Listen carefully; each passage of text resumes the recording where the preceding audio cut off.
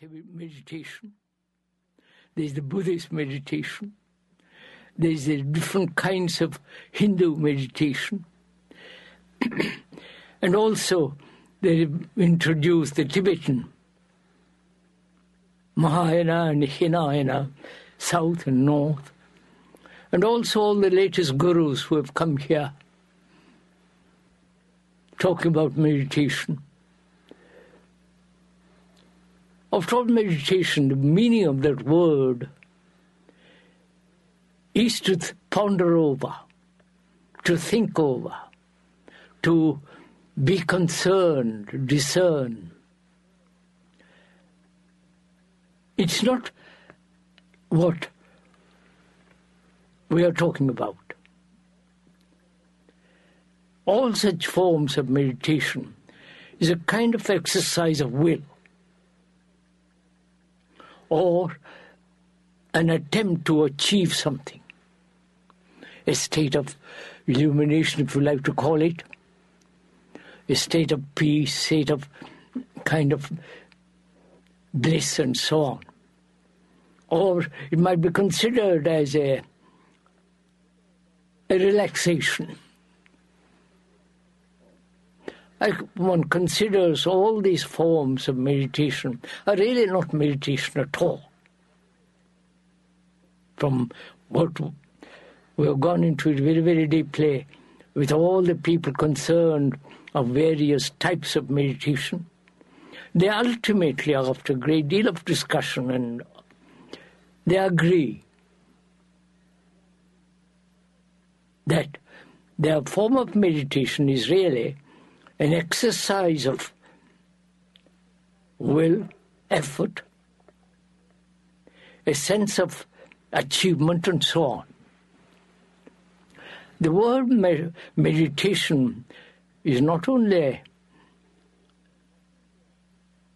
a measure, ponder over, think over, and so on, but the word, both in Sanskrit, means to measure. To measure and to be free of all measurement. I don't know if I make myself clear. Yes. To be free from comparison, from becoming. Here in this country, they have used the word mantra a great deal. The meaning of that word in Sanskrit, the root meaning of that word, is consider not becoming. Think about it. Go into it. And also, the word mantra means to to put away all self-centered activity.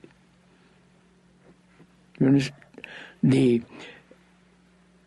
depth of that statement, very few understand it. So, meditation is not separate something from daily life. If it is separate, it merely becomes an escape, a romantic imagination, and all that kind of nonsense. But real meditation is to be concerned with one's behavior, one's relationship, not only with one's own little family, but with the world. Because the human beings have created the society in which we live, which is rotten, corrupt, immoral, and all the rest of it. And meditation is a form of understanding one's relationship to the world and one's relationship to nature. So it becomes not a self-centered activity,